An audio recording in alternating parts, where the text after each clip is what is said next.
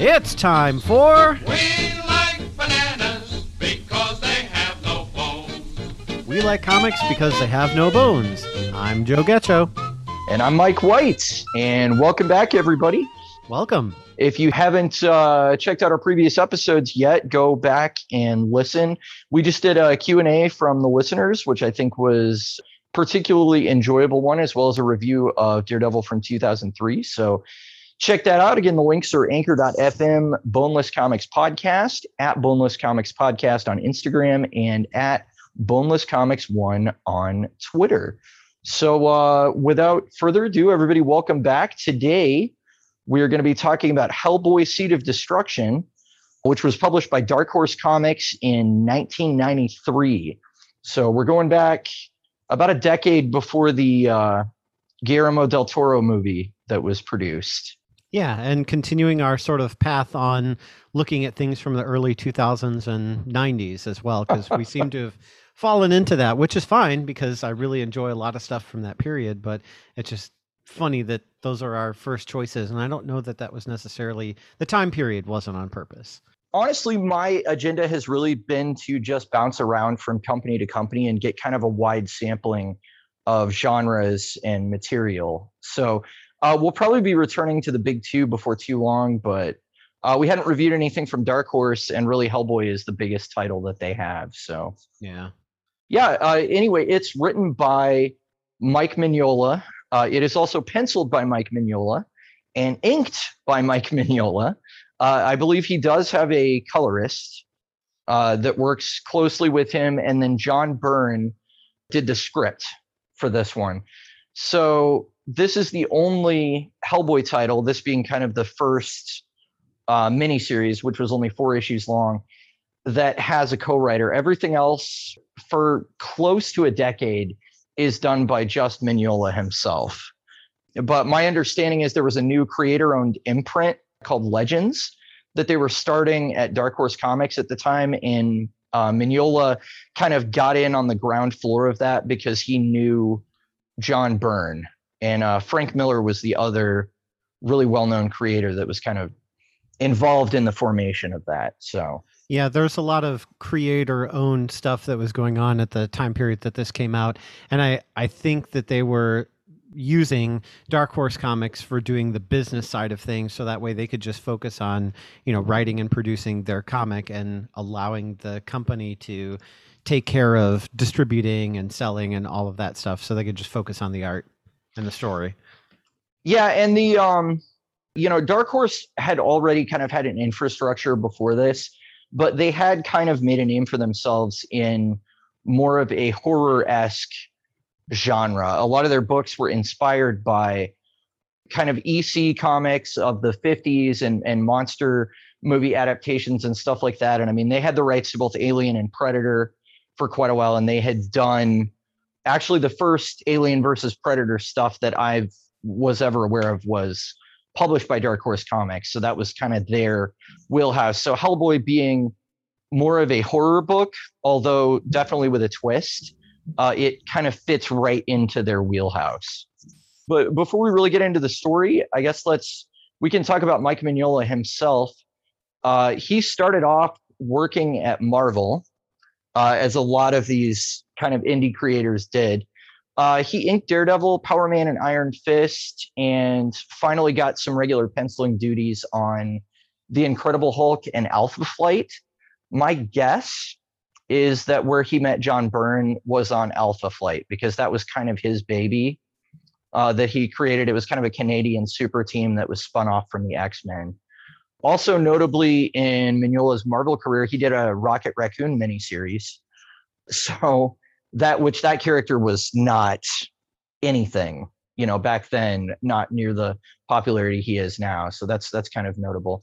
And he also did a little bit of work at DC, some covers for Aquaman, and the really famous A Death in the Family Batman arc is probably the one of the highest profile things he did, as well as Gotham by Gaslight, which is kind of a one-shot comic that is kind of a Victorian era steampunk take on Batman. So really, really kind of an Elseworlds out there idea.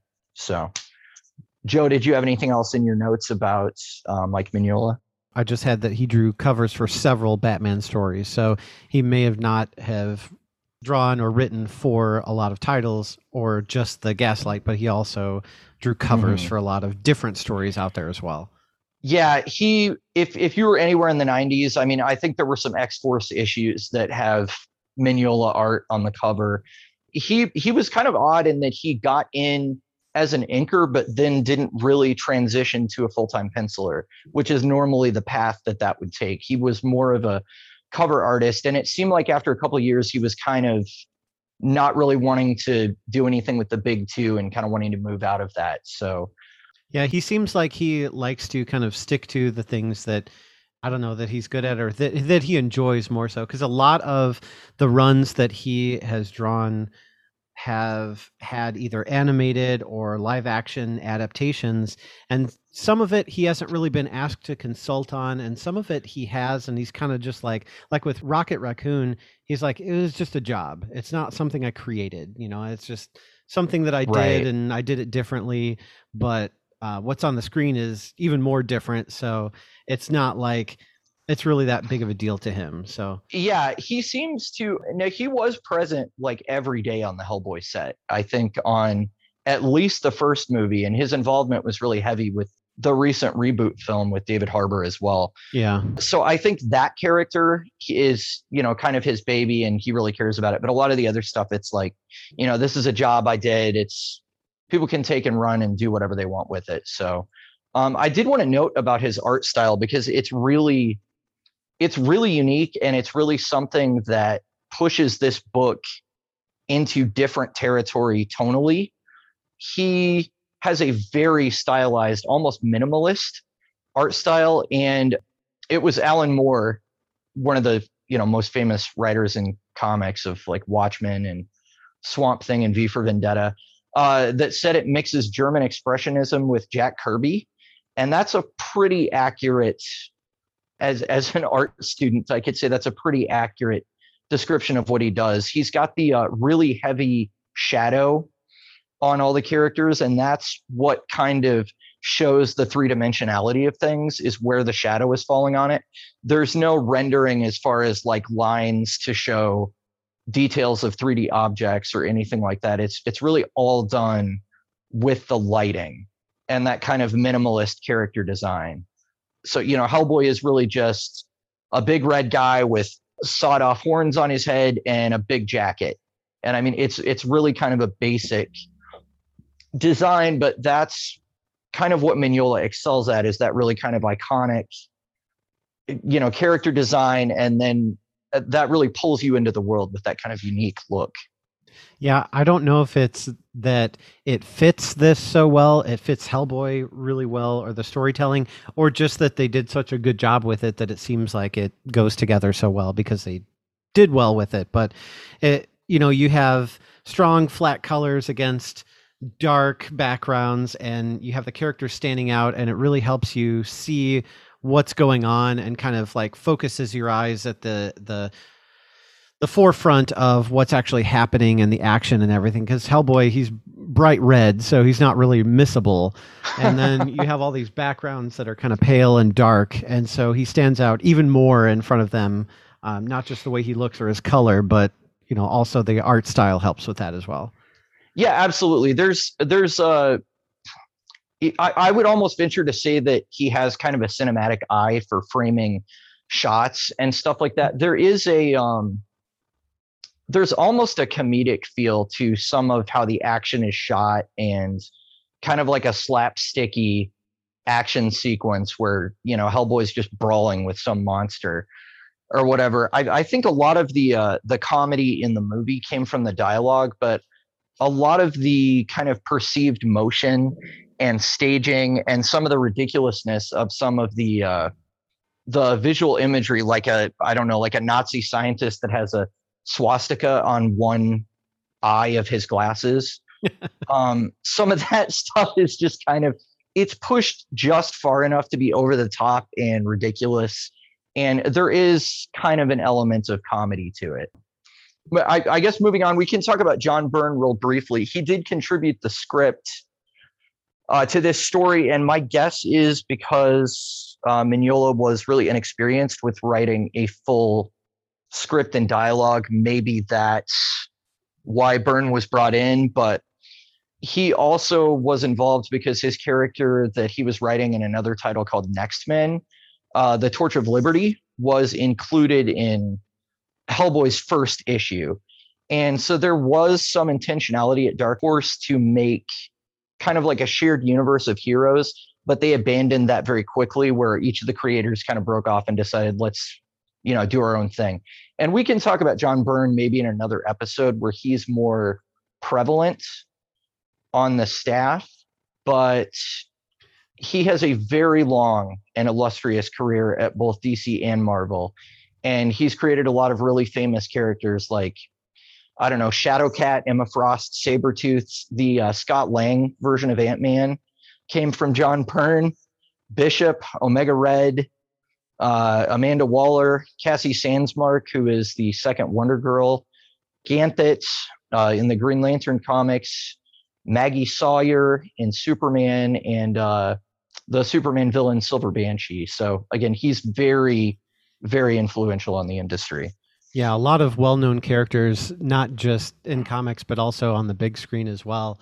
I did want to point out one more thing about John Byrne, and not necessarily about him, but just kind of more about what he brings to Seed of Destruction that isn't present later, and that's the sort of narrative style, I guess, because the internal thoughts of Hellboy, they appear in captions throughout the story, but it's not something that Mignola never really revisits necessarily when he's the sole author and artist of the books that follow. And we can kind of get into how that affects the reading and the story and sort of the flow of these issues. But it's just something that really stood out to me right away too, that I kind of wanted to know, like, is this typical, or is this something that's kind of a one-off where Hellboy sort of announcing things that are happening and describing them as they happen as well, kind of in his own narrative. So I tended more towards liking it, except that there are instances where I feel like his thoughts on something might be a little too deep for the character.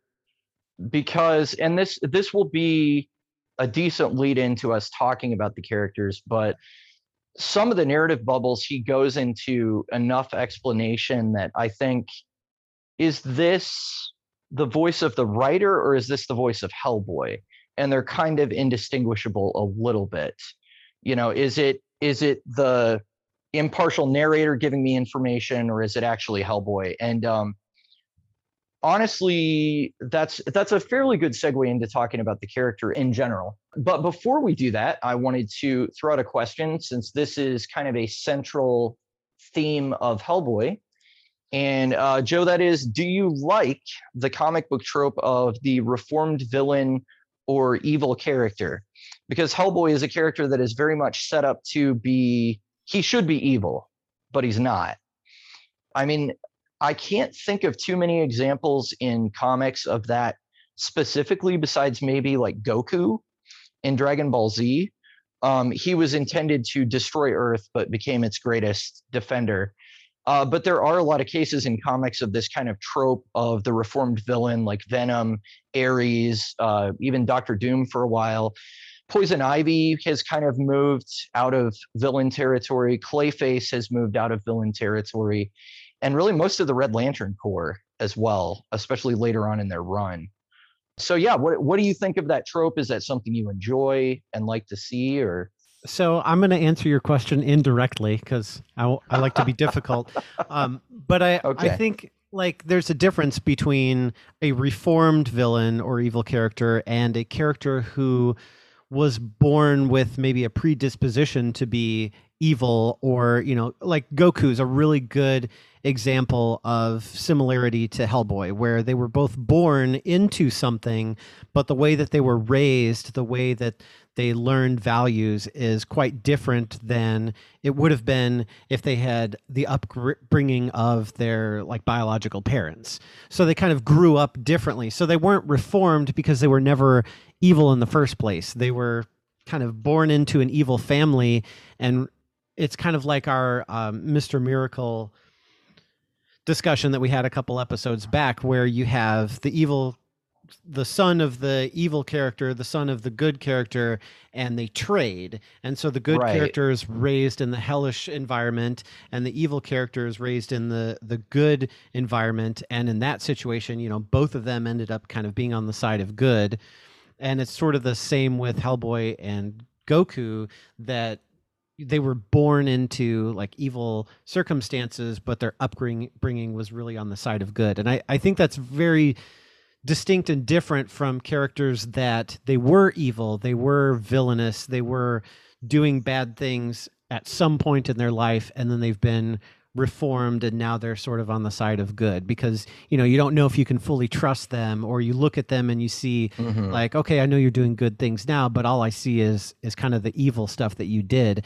It's almost worse with a character like Hellboy, because you look at him and you're like, oh yeah, he's like the son of the devil or something. He's a demon. Yeah. So I don't want to have anything to do with him. Whereas Hellboy, like, he's not done anything evil. He doesn't really, that's not his personality. He hasn't like really flirted with it. He hasn't had, issues where he's kind of gone back and forth, or he did something that he had to like feel sorry for. I mean, he's pretty much an all around good guy in spite of the way he looks on the outside. Yeah. Yeah, I think that's a very good description. So maybe my initial analysis was a little bit off. He would be closer at DC, maybe to somebody like Raven, who, was raised by Trigon, or raised to be this evil avatar, but made the choice to not go down that road and ended up with the Titans and became a hero. Maybe that's a little bit closer than some of the examples that I used. Yeah, I think so. And I do enjoy, to actually answer your question. Sure.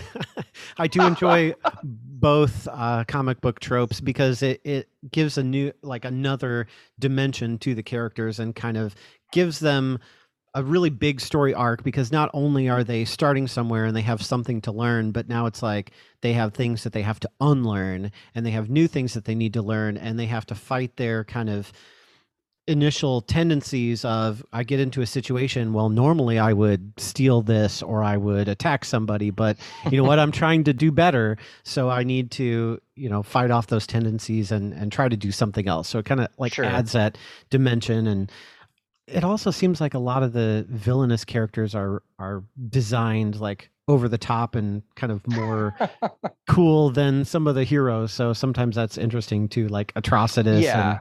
And the Red Lantern Corps, like they're just a bunch of like weirdos and kind of grotesque looking, but to be on their side and sort of see the good things that they actually go after is really interesting, because again, you look at them and you're like, oh, it's a bunch of evil characters, but they're actually not. It's more of it's much more complicated than that. So we've already talked about Hellboy the character a little bit, but to give everybody kind of a basic rundown, he is a demon, at least in the first trade.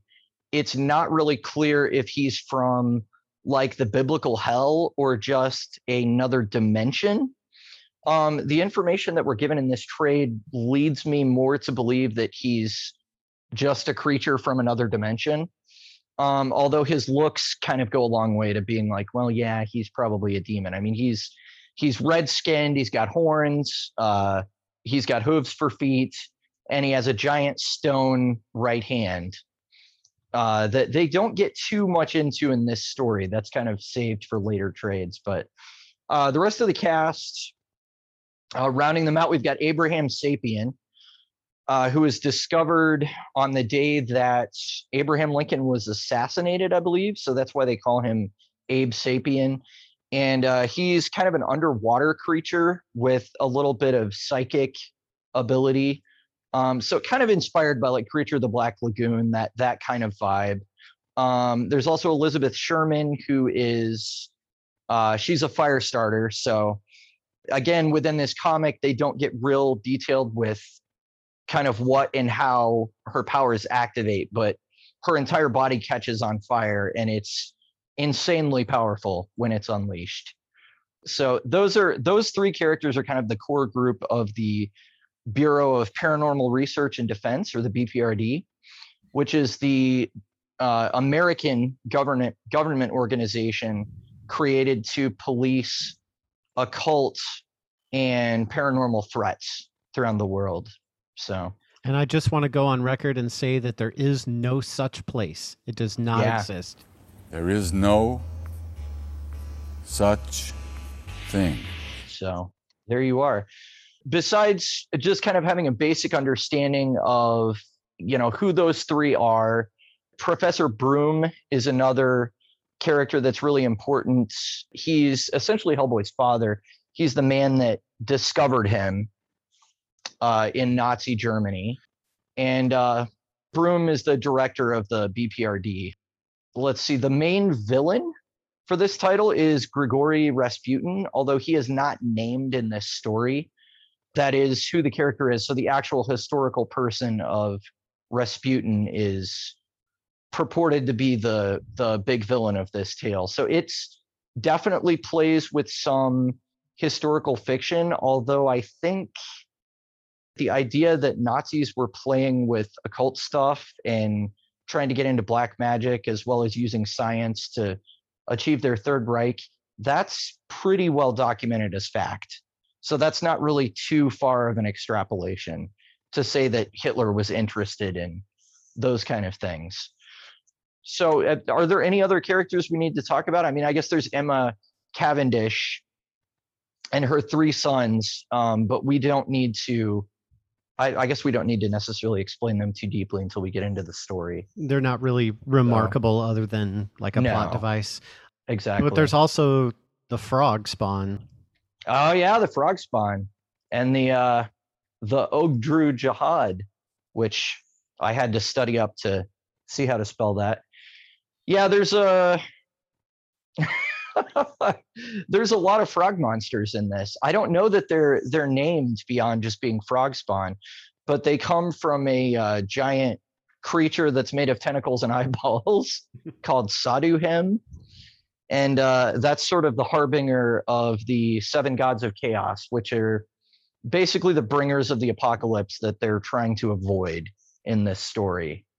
Yeah, there's a lot of lore in this, and they sort of took lore that's sort of either common or that people knew about or that sort of thing. I mean, honestly, he just kind of made up some of it, but but you kind of have to, like, or I guess in the professional world, you'd call it taking creative liberties with history. Well, So one thing that is really interesting is the absolute depth of the lore that is developed. I mean, there is a lot of time spent on explaining, that the BPRD are kind of the allied counteragency to Hitler's occult research.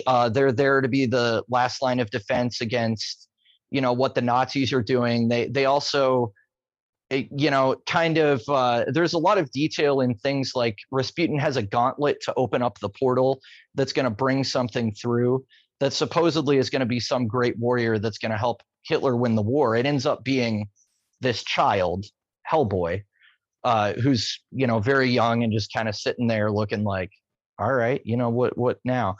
So, but there's a lot of detail, like the gauntlet that he has matches Hellboy's hand. So there's some similarities there. I think just a lot of the folklore about like the Cavendish family, they've been searching for 9 generations for how to summon this Saduhem creature, and all of them have been cursed to turn into creatures and die, and I don't know, it seems like even though he made a lot of it up, it's been very thought out as to how it's going to help the story along, and kind of how much of it he needs to explain what's happening. yeah, it doesn't sound made up when you Right. when you read it. You don't think like, oh, this is a bunch of garbage. You just made this up. For sure. Like there's enough folklore and enough history and enough kind of structure that it all makes sense within itself and you can follow it. But it's not detailed to the point where you're like, okay, I need rock salt for this specific kind of. Well, even then, I think they did that kind of more in the Yeah. movie where you have certain elements that take care of certain creatures. I think you're going to see more of that if we were to read further on in the series, but as this is kind of like Mignola's freshman effort, some of the ideas are just a little bit undercooked, and it's not that they're not there, but things just aren't quite fully explained yet. But you're given enough of a teaser that it's like, oh man, I want to read on and kind of see where this goes, because the story that's there is pretty interesting and pretty gripping. Yeah, I mean, I guess we can get into the actual story itself. The first issue, honestly, if you have seen the Hellboy movie from 2004, the first issue is essentially the opening scene of that movie. There is very little difference. I mean, we even have an American soldier saying, "I'd never heard the word paranormal until now." I think they turned that into a joke where he said parabnormal in the movie. Mm-hmm. But down to some of the dialogue, even, it's a very similar take on Hellboy's origin. Well, and a lot of the costumes and props and the way characters look mimic this a lot as well. Yeah, I mean, you see Cronin, who's played up as a much bigger villain in the movie, and his look is very much, the same. He looks like some kind of weird steampunk robot that's wearing a Nazi uniform. And there's maybe like one guy that we don't see in the movies, Von Krupt, who's the guy I mentioned earlier that has the glasses where one eye has a red swastika on it and the other one doesn't.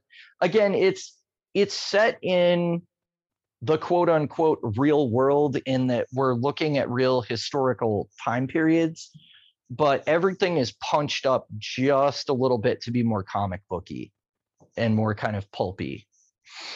Oh, and I guess Agent of Liberty, we should talk about him a little bit, because the reason he was included in the story, and I think it was actually kind of a good choice, because it lets you know what kind of story you're in for. You're looking at historical stuff, and then you see this superhero standing there with all the GIs. I think that's good in kind of preparing you for, okay, this is going to be kind of a horror tale, but it's also got kind of a superhero angle going on in it as well.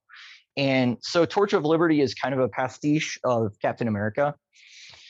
I mean, it's not really hidden at all. The name kind of says it all. And he is the one that gives Hellboy his gun, which is later revealed to be called the Samaritan. And he says that Hellboy is the worst shot that he has ever trained. So there you go. But it uses really big bullets, as they say in the movie. I'm not a very good shot, but the Samaritan here uses really big bullets. Yeah, it's a comically large gun. And I mean, in the 90s, this kind of excess was like par for the course. I mean, you look at any cover of like the X books at the time, you would see like Cable and Deadpool with these things strapped on their shoulders that were just ridiculously oversized. And Hellboy's design and his weapons are maybe even scaled down from that a little bit.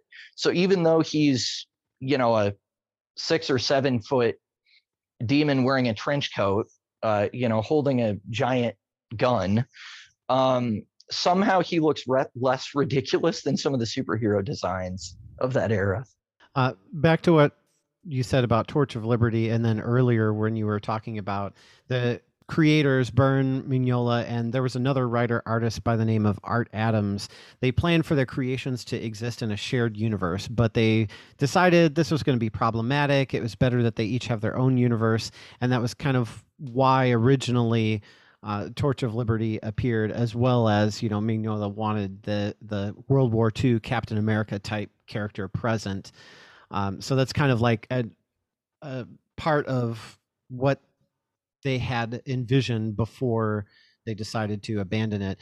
But if Mignola did go on record saying that if he had thought of Lobster Johnson back then, he would have used him in the opening of Seed Destruction instead. Mm-hmm.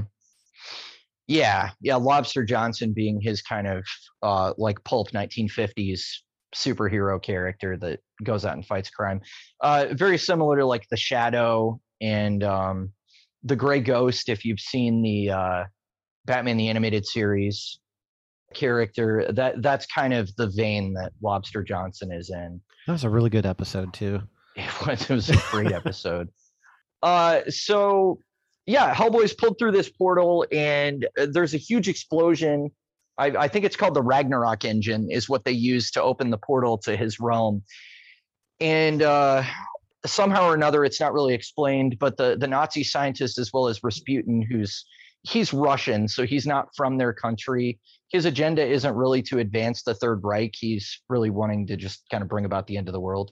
But they're all kind of separated from the group, and the American and British soldiers pick up this child Hellboy and bring him back to the States.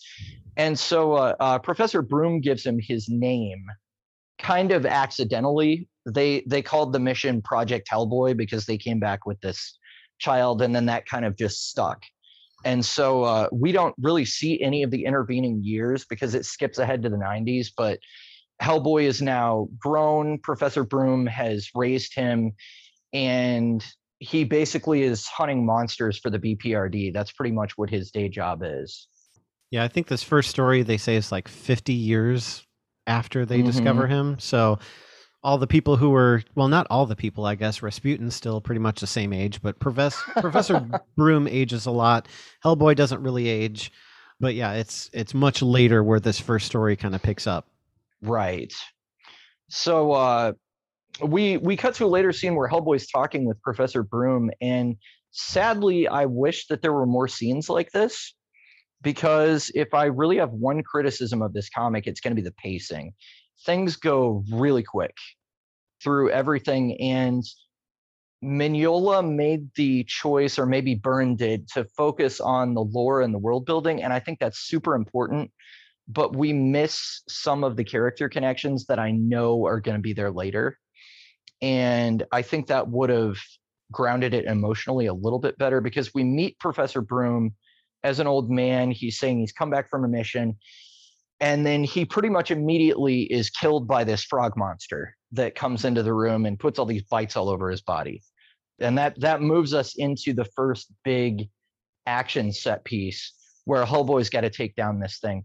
And I've got to say that between his narration and his dialogue, even though we don't get really as much explanation about him as what the movie lays out early on, you do get that sense of he's a blue-collar guy, he's a working class guy, he's just doing a job. Defeating monsters is like punching a clock to him. You know, I mean, that's just kind of like, this is what I do. I get up in the morning, I go fight monsters, and you know, that's my life. And so that attitude, I think, comes across especially in his dialogue, where he, you know, he'll blow up the monster, and instead of having a witty quip, all he says is, well, that's all for you.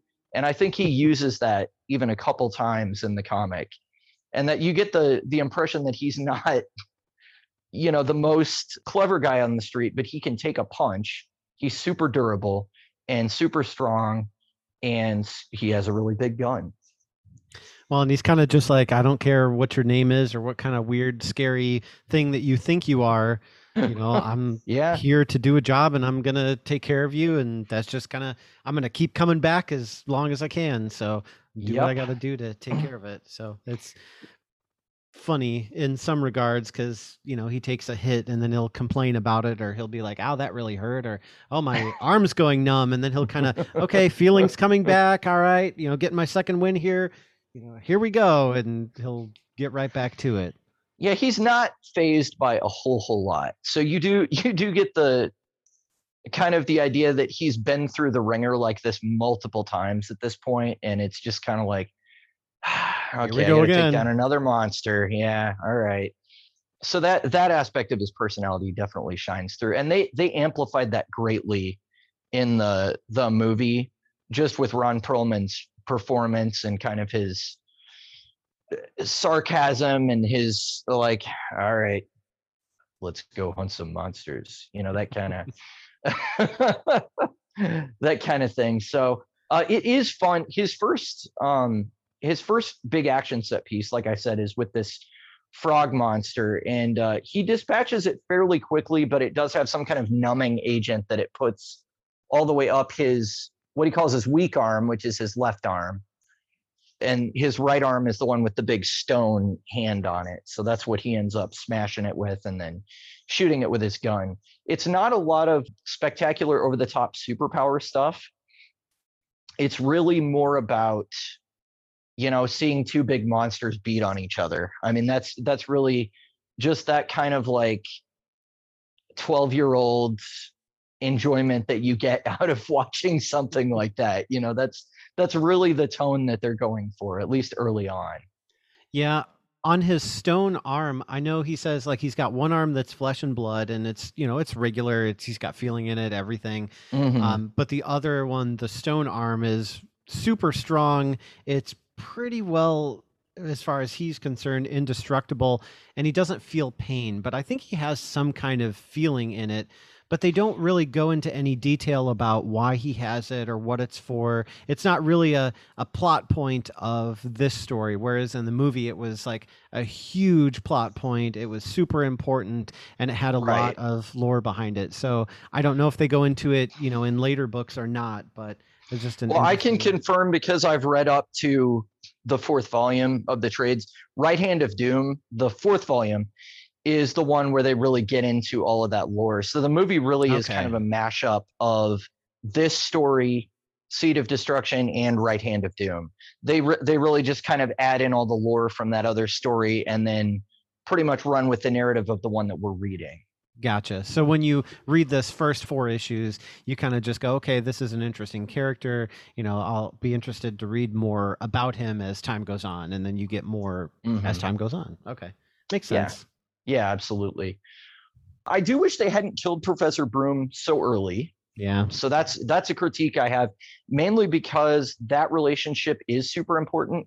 And I'm fairly certain that they go back and establish more with flashbacks in later issues. And there's also some other series that Mignola writes much more recently, Hellboy and the BPRD 1952 and 1953, that kind of go into the early years. And so they show more of that, dynamic between the two.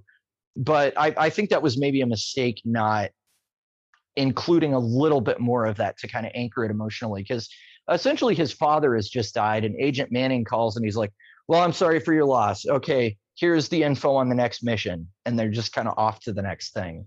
Yeah. He You doesn't know, really seem phased at all. And that was kind of, no. it confused me because I really haven't read hardly any Hellboy comics, I think, at all.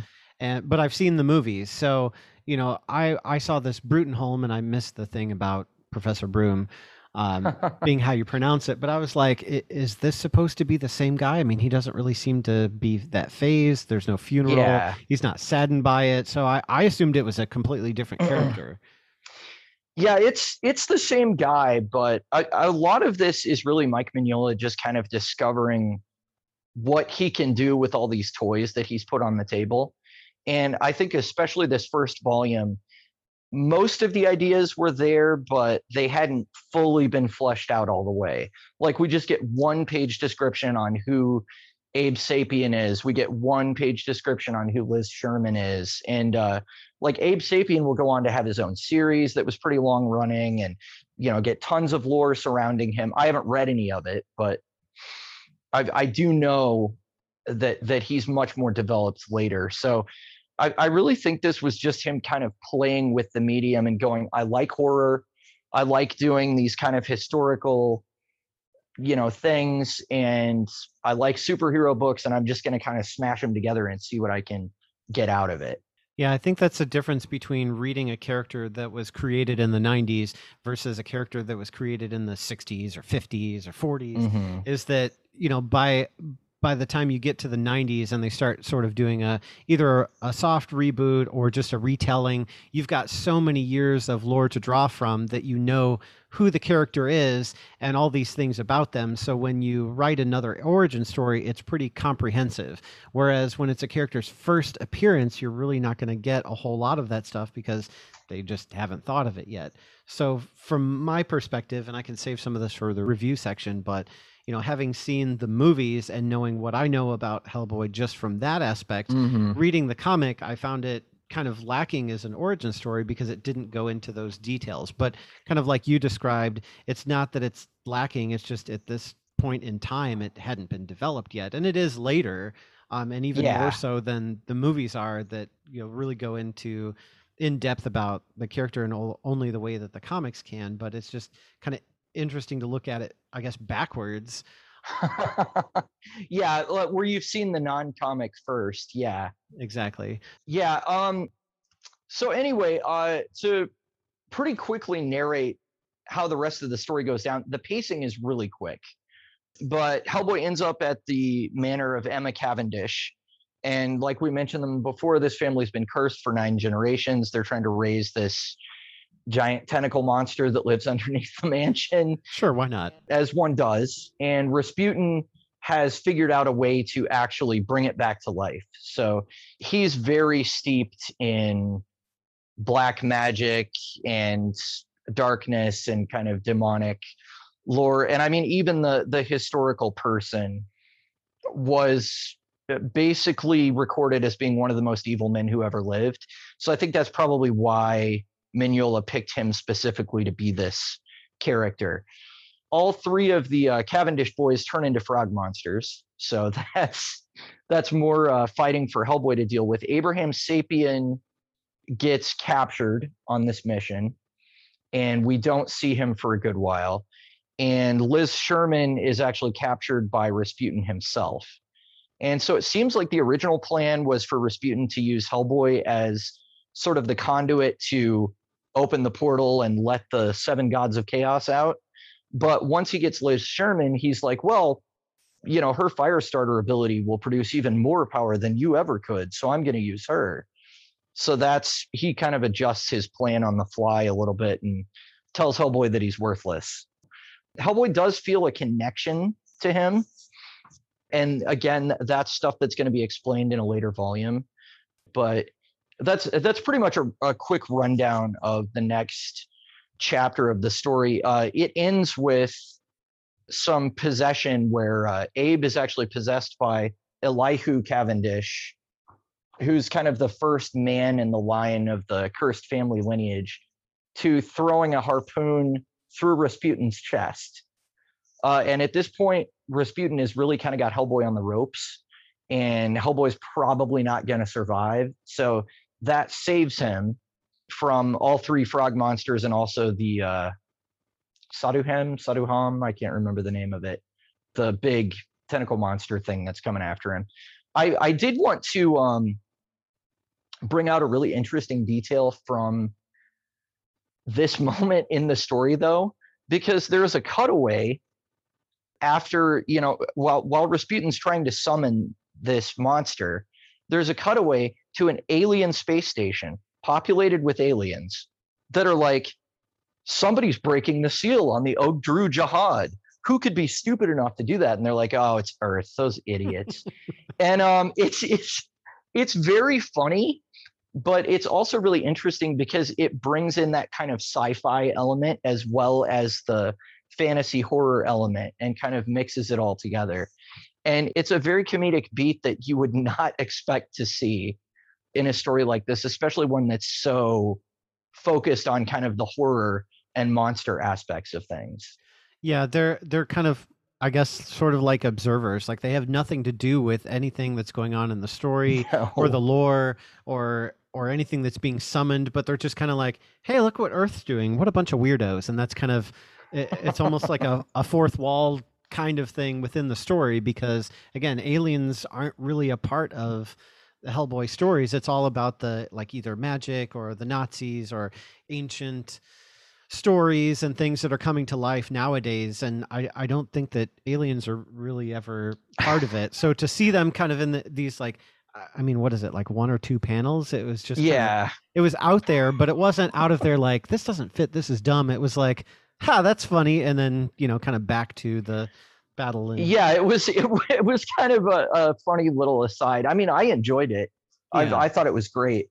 But to make a long story short, Rasputin's plan kind of backfires on him, because after Abe throws the harpoon through his chest, Liz activates her fire powers, and what he thinks is going to be super awesome and summon the Ogdru Jihad ends up actually burning down the entire monster that he summoned underneath this mansion, setting Rasputin himself on fire so that Hellboy can shoot him in the head, and pretty much destroying the whole mansion. As I recall, I think it all collapses in. So he severely underestimated Liz Sherman's powers. One thing I really do like about this is that while you don't get the sense that they planned it necessarily, everybody that came on the BPRD team had a part to play in the climax in taking down Rasputin. So even though Abe was kind of possessed into throwing this harpoon and he didn't really know what he was doing, he was there for that. Liz, really got the ball rolling with burning down all the, evil creatures in the building. And then Hellboy, of course, gives the final pop. Yeah, the ending kind of goes by very quickly, kind of like a lot of other things in the story, but especially with the whole like possession thing, and it just, that really seemed like it to me, like it came out of nowhere, but it was super crucial because it was enough of a distraction for Rasputin that it kind of got his attention off of Liz so that, she could set him on fire and, everything else that happened there. But it was just kind of like Abe had this whole side story of like where he was exploring and Hellboy was wondering like, is he in trouble? Is he okay? And so you sort of see this like back and forth of what's going on. And what he discovers is this Eli, who, whatever his name is, kind of just sitting there. And he's like, at first I thought he was like a statue or something. And then, all of a sudden I started like grabbing this harpoon and doing this stuff. And it was just kind of like, I don't know, it seemed a little too weird, even for Hellboy. I think that's a little bit of foreshadowing for us seeing kind of Abe's telepathic abilities later. True. But I may be wrong about that. But him being able to make contact with something like that falls in line with where his character would end up. Certainly what I know of him. So, but again, that's not really explained in this story. So it's a lot of these, it's like the ideas for these characters were there, but they haven't been fully fleshed out in this story. The story is really focused on getting through that narrative of, Hellboy getting to Rasputin and taking him out so they can prevent the end of the world. They do some good foreshadowing with the final scene with Hellboy, where Rasputin says, if you kill me, you will never know who you are. You will never understand the power inside you. And Hellboy doesn't hesitate at all. He says, yeah, you're right, but I can live with it. And then he shoots him in the head. So it's kind of like you were saying earlier, where he doesn't really have any hesitation about doing the right thing. It's not, he was never tempted to go to the evil side and join Rasputin and learn about his origins. That just didn't even cross his mind. Right. But he's aware of it enough that if somebody comes up and says, hey, I'll tell you about your origin and all this stuff, he's like, I'm not that person. Like, that doesn't define me. So I'm not really interested. Don't care. Yeah, I think that's a really good thing about the character too, is that, that's, in a way, it's something that haunts him. Like, oh, there's this unknown aspect of myself. And, the later volumes will get into what his real name is and, things like that. But none of those things ever really inform who Hellboy is. Essentially, he's the guy that's going out there trying to protect people from giant monsters, and he's happy to do it. And usually with some sardonic wit. Yeah, he's definitely a good example of, don't judge a book by its cover. Like, you see him and you hear about his origin and all these things, and you hear his name, like his name is Hellboy.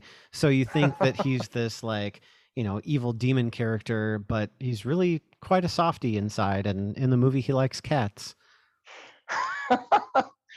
I know that the candy bar thing from the movie is in the comic books, because at least in Hellboy and the BPRD 1952, he's got Baby Ruths with him.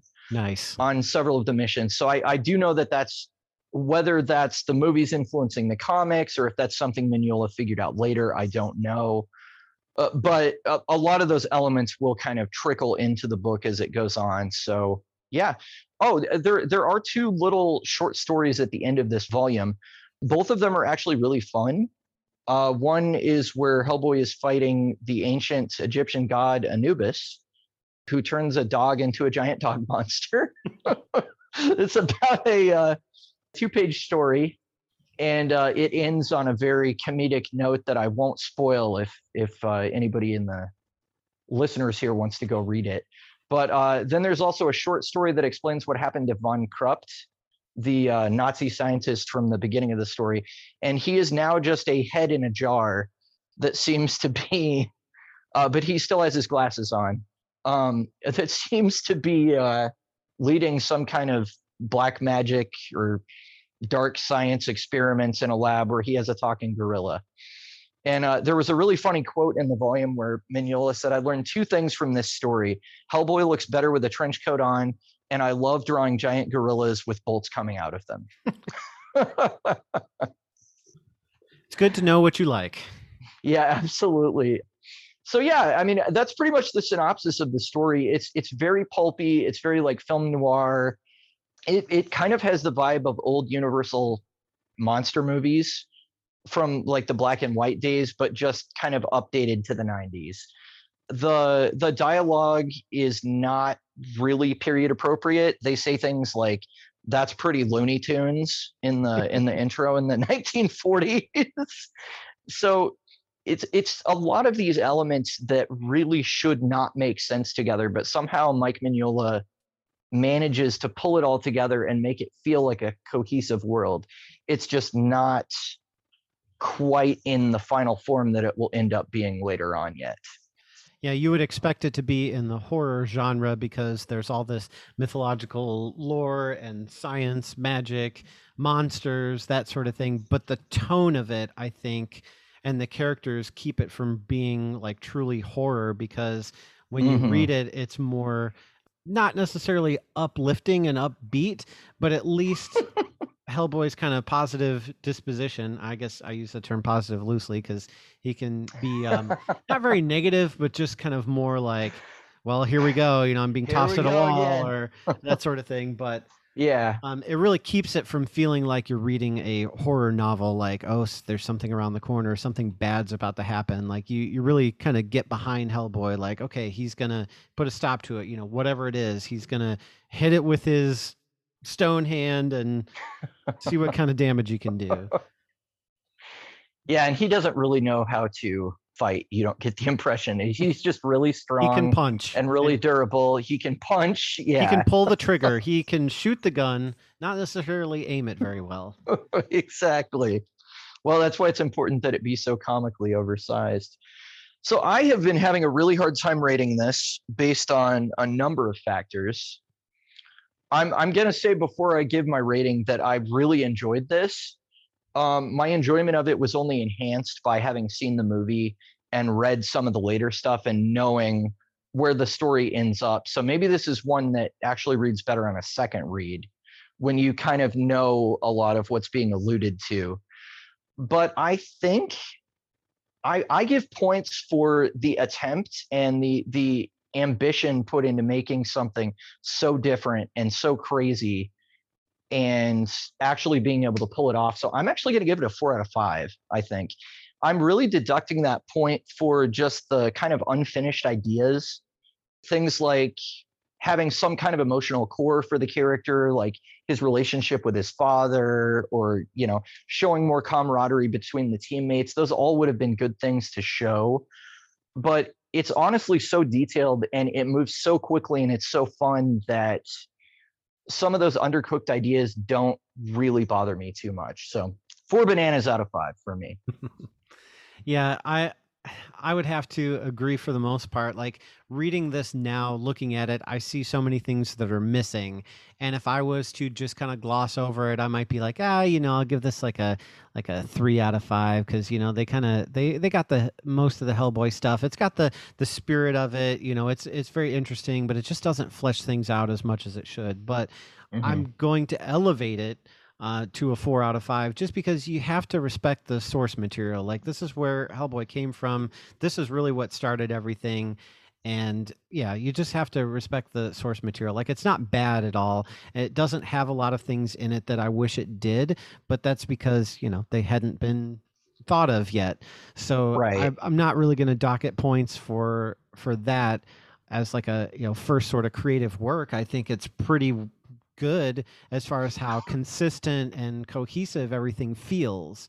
So looking at it from that perspective, I would elevate my score more. But if I wanted to just kind of be a snob and be like, well, I like the movies and this comic, it was kind of missing some stuff, I'd rather just go watch the movie. I'll give it a 3 out of 5.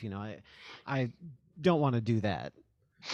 Yeah, I think it's hard really for both of us because I know that the angle both of us took was having seen the movie first and then going, oh, this is a comic book, and going out there and discovering what that was all about. And so I have so much love for the movie version of the character, but I do just kind of respect the ambitiousness of this as a first effort in the comic book genre. And honestly, if I was doing my first creator-owned project and I came up with something that became this successful, I would be giddy beyond belief. Yeah. So rate it whatever you want. I don't care. Like this sparked, so much in the later years that, in 3 feature films and all these comics and everything and popularity, like a character that really, if situations had been different, may not really have gained popularity because, what really made Hellboy famous, like before the movies came out and everything, like what really set him apart and different. There's so many other characters I think out there that go undiscovered, and Hellboy certainly could have been one of those. Yeah. I mean, and I think it speaks to the strength of the source material that there were filmmakers out there like Guillermo del Toro that intentionally sought out Mignola, and they're like, look, this is the thing I've been wanting to make movies about. Can we get this rolling? I mean, because that's my understanding of how the movie came about, is that we've got this guy that's a film director and he's so impressed with the work, and he'd been reading it, as it was coming out a decade earlier. And he was like, that's the kind of stuff that I want to make. Yeah. I think that speaks to the kind of the longevity of the concept. Just this blue collar guy fighting monsters. So, all right. Well, I guess we both give it a 4 out of 5. I guess if you just look at it as a work in and of itself, there's a couple critiques you could make as far as the pacing and sort of who some of the characters are, but also the narration. I wanted to touch on that again, that the narration is kind of like, I see it both ways. Like one, it gets kind of almost annoying because it's constantly there. And in a comic book, you have all these visuals that you don't really need to narrate things like, oh, Hellboy gets punched and now he's bouncing off the vaulted ceiling like a sack of wet cement. Like he actually calls that out in the panel where he is bouncing off a vaulted ceiling like a stack of wet cement. So it's kind of both like, why do you need to call this out? It's comic, bro. I can, see clearly what's happening, but it's also true to Hellboy's personality of, that's how he talks, that's how he thinks. And he's like, great, here I am bouncing off this ceiling. Like, yeah, okay, here we go. Or in one of the later stories that's in the trade as well is he's like, oh, too many idioms if you ask me, only there's nobody here to ask me. He's like talking to himself. And so it's like this inner dialogue that I don't think you get in a whole lot of comics, because again, there's a lot of visual going on, but he's talking about the visual and sort of describing it. And it's kind of an interesting character trait on how he's got like a sort of snarky commentary on things, but it's never like goofy or he's just being silly or, trying to get a cheap laugh. He's just kind of like sarcastic, smart alecky, funny, which is definitely different than like a Spider-Man or a Deadpool, that kind of character. Yeah, I was actually going to mention Spider-Man after you said about the internal dialogue, because he's the character that is known for doing that the most. Thought bubbles are now kind of passé in comic books. We don't really see them. This was right in the period where they were kind of starting to go out of style in favor of these just narration boxes. And you're supposed to just know, like, well, this is the speaker is the character that you see. So that was kind of interesting just from a historical perspective, that I was like, oh, they're doing this technique, which is something that is now considered very modern. That's what everybody does. They don't really do the thought bubble balloon thing anymore. But I thought it was really good because it really demonstrated his character and, helped you learn a lot about him, even if they didn't have those like real deep character moments yet. Yeah. I'm a little mixed on it because I feel like it added a lot, and it was really good to be able to see kind of through his worldview and his point of view during the story. And that's something that you just can't get in a movie. but there were instances like the one you described where it was just unnecessary description, A little distracting. because it's almost overwritten a little bit. And I think once Byrne leaves, that would definitely be something that goes away, because Mignola is very much a master of the visual storytelling. The pictures give you what you need to understand what's going on. So it really doesn't need to be explained to you. There are some artists in the industry that, for lack of a more delicate way to put it, don't know how to frame an action sequence so that you can follow what's going on. But Mignola is not one of those people. So there are cases where it feels superfluous. So it feels like I'm like talking myself out of the 4 down to the 3, but I'm really not. I really want to stay on that 4, just because I think the ambition behind it and the execution of what's there is really good. It's just that there's more to come, and we haven't hit that all-time Hellboy story yet. I would be in agreement, but we won't always agree. But this time we do. Yeah, I guess our biggest disparity has probably been on Mr. Miracle. Otherwise, we've been on the same page. We've got to really find something that one of us hates and the other loves, so we can, argue for an hour. That'll be really entertaining for the listeners, and people love controversy. So yes. Well, until then, we'll have to stick with what we have next time, which is returning to DC with their Vertigo imprint title, Fables Volume 1, Legends in Exile. Yep. Thanks, everybody, for listening. And we like comics because they have no bones. We do. And I'm Joe Gacho. And I'm Mike White. And we'll see you next time. We like bananas because they have no bones. Peace out. Peace out.